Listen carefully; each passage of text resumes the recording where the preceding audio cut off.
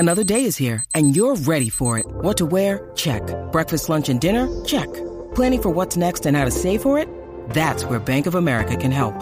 For your financial to-dos, Bank of America has experts ready to help get you closer to your goals. Get started at one of our local financial centers or 24/7 in our mobile banking app. Find a location near you at bankofamerica.com/talktous. What would you like the power to do? Mobile banking requires downloading the app and is only available for select devices. Message and data rates may apply. Bank of America N.A., member FDIC.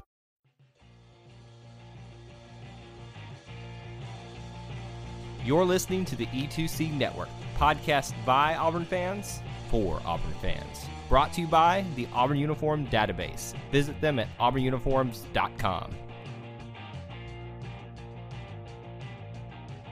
War Eagle Auburn fans, welcome to Inside the Jungle, your source for Auburn men's basketball analysis and discussion.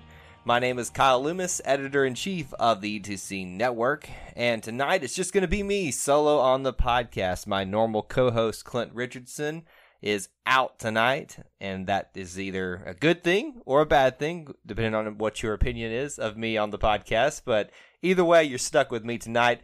We're still going to talk about an Auburn Tigers victory tonight over the Georgia Bulldogs in Stegeman Coliseum. Now, the Tigers went on the road and won in surprising fashion, 78-75 off a Chuma Okeke last-second three-pointer to win the game. The Tigers' overall record now stands at 19-9 on the year, 8-7 in conference play. So, we're going to talk about all of the action, the events, the news, all of that stuff here, and look at some stats and kind of break down why the game happened the way it did, and maybe express some frustrations, but maybe make sense of a few things for you as Auburn fans as well. At least we're going to try to here, and sometimes that gets me up on my high horse and my optimism, trying to impart upon you a reason to be happy with your Auburn Tigers at this point. At least that's what I tried to do. Either way, let's talk about the game in detail, and we start this off by even just discussing the fact that it's Auburn and Georgia. Being our second biggest rival, and in some cases, I think Clint Richardson, if he were here with us tonight, would say this is his biggest rivalry for us. For some reason, there is a group of Auburn fans, right or wrong, cannot stand Georgia fans. And I think the same thing would be said for Georgia fans on the opposite side. They can make cases for their rivalry with Florida. Is there really a rivalry with Georgia Tech? I don't think there really is one. But Auburn and Georgia, no matter what sport it is, always seems to find a way to make it interesting. Whether it's tipped passes in the end zone or something of that nature. Tensions run high. When the game is on the line, things get hot, and it is just quite an interesting rivalry to be a part of over time. Now, me personally, as a Auburn fan, Georgia's not high on my list in terms of teams that I hate, but for some reason, like I said, when the game gets going, all bets are off, and I just despise them for some odd reason. Now, I tend to lean a little bit of my dislike more towards Alabama and LSU, but that's another story for another day. Keeping it here on the Georgia line, it's just always interesting to see that whether it's in Auburn Arena, Stegeman Coliseum, Auburn and Georgia always seems to bring not only the interest, but the animosity as well. And you could definitely feel that. You could see in the stadium that night that the students for Georgia came out to play. They've suffered some very disappointing losses recently, and yet they still showed up ready to take down, hopefully, one of their biggest rivals in the conference and in the nation. So I do commend them for having the support there. However, at times it can be a little annoying. I think we all saw on the broadcast last night, if you were watching it on television, the sweater jumping jack guy, I think that was in the lower deck, that kept jumping up and down, and I'm surprised he wasn't slapping a couple of other fans in the process. It was pretty interesting. We can go into things like Cupgate. That wasn't in our game, but we've seen how Georgia fans have responded with frustrations, maybe not so much to their team, but the circumstances that have surrounded some of their losses recently. You know, we all kind of lived in fear throughout the game that another, it wasn't a cup, it was a teddy bear or something like that, but that's usually what's get thrown onto the court when they want to express their displeasure with the play or the referees or things like that. Either way, I fully expected something like that to happen again, the way things had been going for them as fans. On some level, you could understand their frustrations, but on others, it is still just fun to watch them suffer a little bit as our rivals. Anyway, a little bit more about the game tonight. Let's look a little bit deeper into some of the stats before we talk about some of the storylines here. We'll start with some of the team stats for your Tigers. Overall in the night, they shot 45.3% from the field. Not bad at all. Auburn got off to a hot shooting start here, and you can see that reflected in their percentage.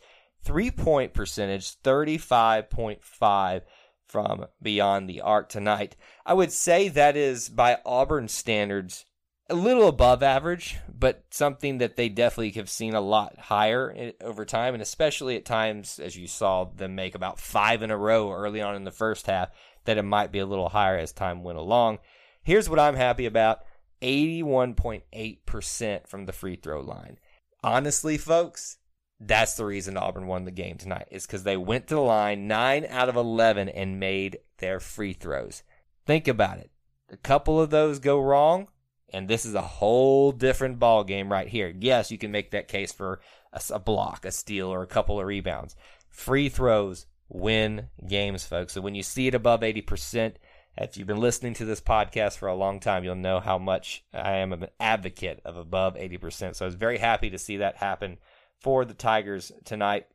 Look a little bit further here. We'll look at Georgia too.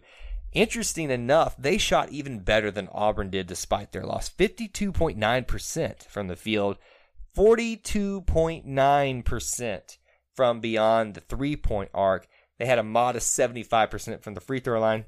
Again, a case can be made there. The difference is free throws in this game. How the scoring broke down into the first half. Auburn had 50, Georgia had 40. Here's something that I found interesting about this going into halftime. I assumed that most Auburn fans would be ecstatic that the Tigers had scored 50 to go into halftime. Then there's another angle. What a lot of others chose to focus on was the fact that we allowed 40 points. And yes, I think that's a very valid point. It is discouraging to see us allow 40 points in one half. However, I'd say it's a little bit more discouraging for Georgia in that instance, allowing 50. Auburn, I think, has done that once before, but against a lesser opponent. So it was pretty interesting to see that happen away. That's the biggest thing for me, is to see Auburn shoot and perform the way they did in the first half on the road with the struggles they've had and some of the other things that came out as we started this game tonight that they were going to be facing. To do that in the face of all that against your rival, I thought was a very impressive start. So I was happy for the most part with the way the Tigers started the game. Scoring for the second, Auburn only scores 28 points for the entire second half and just barely edging them out, 35 points for the Bulldogs. But because it was such a closer half, even though there was higher scoring in the first half, that's the reason it ended up being such a close game at the end. Again, the final score, 78-75. Tigers win by 3 points. So that's your scoring breakdown. A couple of other team stats as well. Some of the ones we like to look at here a lot of times on the Inside the Jungle. In the paint, Auburn scored 36 points off of turnovers, 20 second chance points, 19 fast break, 11, and their bench scored 20. Here's the thing with this. Georgia turns the ball over a lot, and you saw Auburn exploit that a ton. Off of turnovers, Auburn gets 20 points, second chance points, 19. And as many times as Auburn was losing the battle down low rebounding, I'm surprised that in the paint they won 36-34. That's really interesting to me when you look at what they were facing in terms of size, that deficit going into the game tonight. Speaking of that, let's talk about the news that broke coming into the start of the game. We had all kind of expected, honestly, Austin Wiley to be out for this game.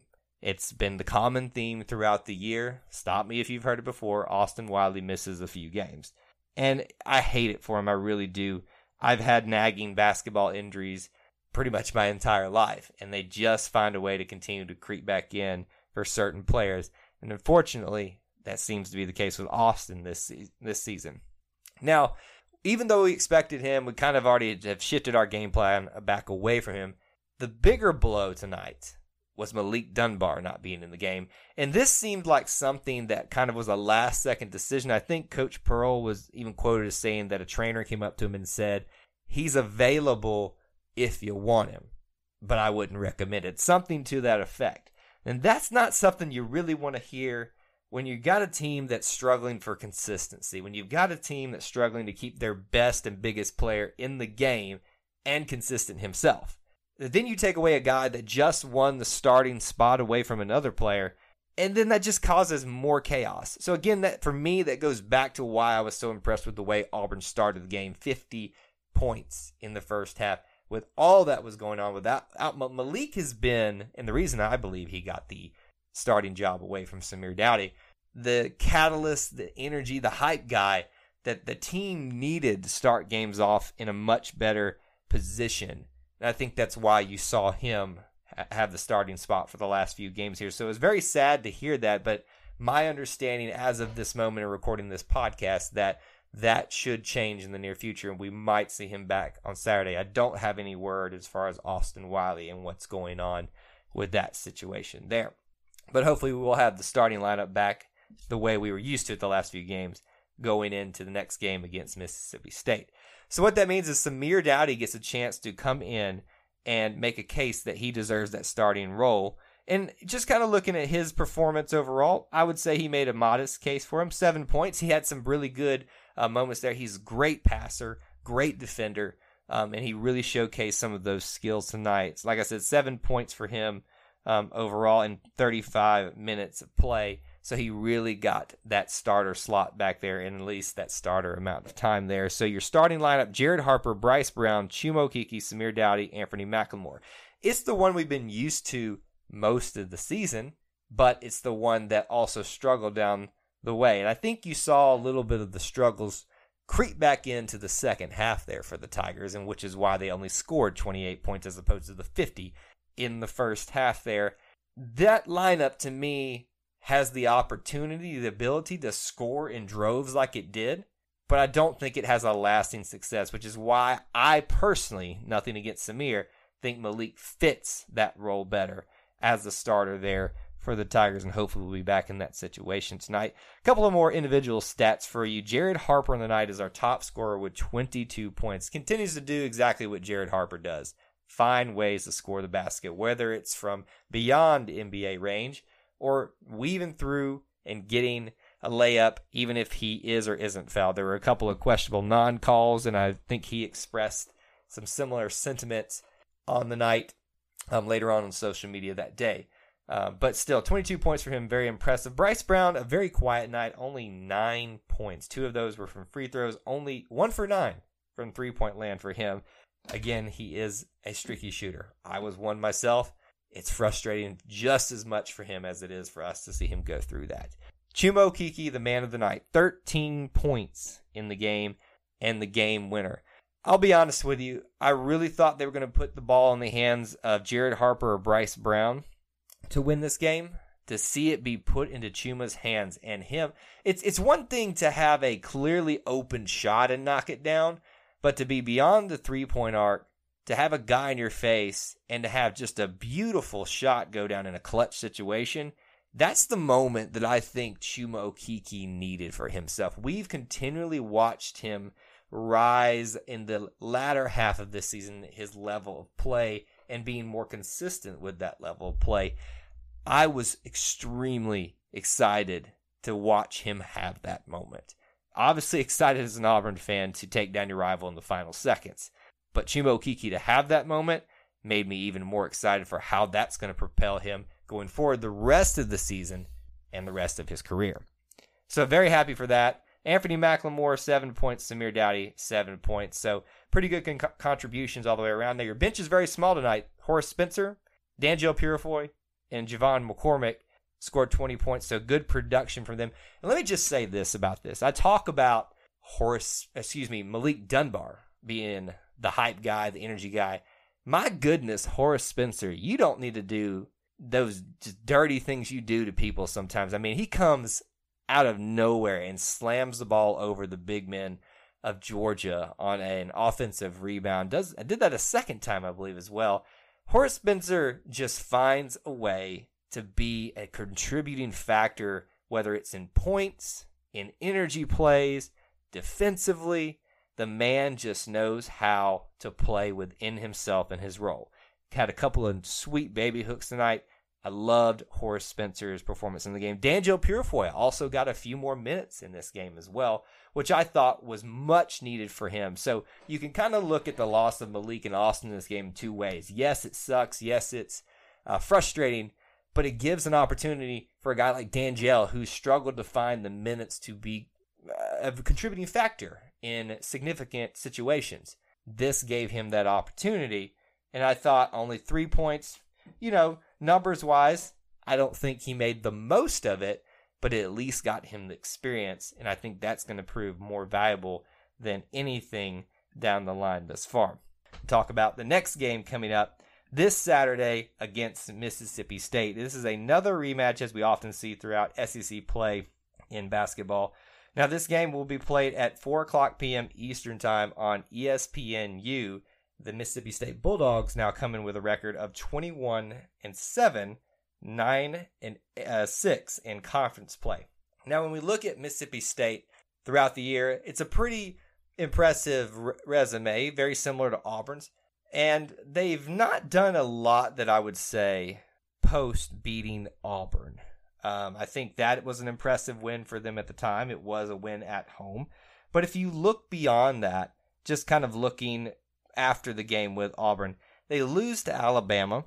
They lose to LSU, Kentucky, and they beat pretty much everybody else. I would say Ole Miss is a solid win for them. That was on the road. UGA on the road is probably a decent win for them. Very close one as well. South Carolina is probably their most impressive win, with 76-61 there, with them being a surprise program this year too under Frank Martin. So Mississippi State has done a lot to make themselves very eligible for the tournament and postseason play. So I think this is a game that the Tigers really need. Now, this is at home, so I would love to be able to beat them in Starkville. However, Auburn at this point just needs to continue to build their perception back up so they can stay within that 7 to 8 seed range. And I think that's what Bruce Pearl is going to be pitching to these guys. Is like, look, the SEC championship is not in order anymore. We are now fighting for respect and to make sure that people understand that last season wasn't a fluke. The theme is unfinished business. You have a chance in Auburn Arena to take down one of the better teams in the SEC, the currently 4th-ranked team in the SEC behind Tennessee, Kentucky, and LSU, who are all tied at the top right now. Auburn really needs this game to put on the resume and say, we can beat the best teams in our conference. Because at this point, they haven't beat Kentucky, they haven't beat LSU, they haven't beat Ole Miss, they've beaten Florida, and they haven't beat South Carolina.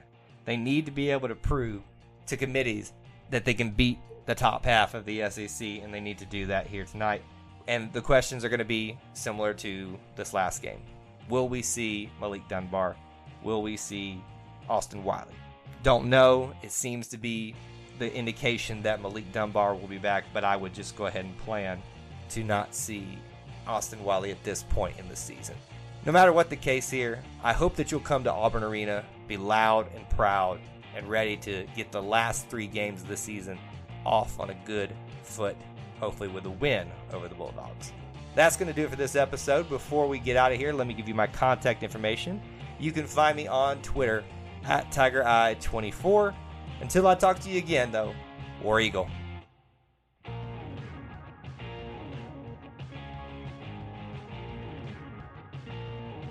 Before you get out of here, we want to remind you of a couple of things. Head over to e2cnetwork.com, our website where you can find everything that you'll ever need from us, podcasts, blogs, and even ways to help support the show. If you want to find individual episodes, you can download all of these on iTunes, SoundCloud, and Google Play. So until we see you again, I want to remind you of one thing, that here at the network, we believe in Auburn and love it. The only question remains, do you?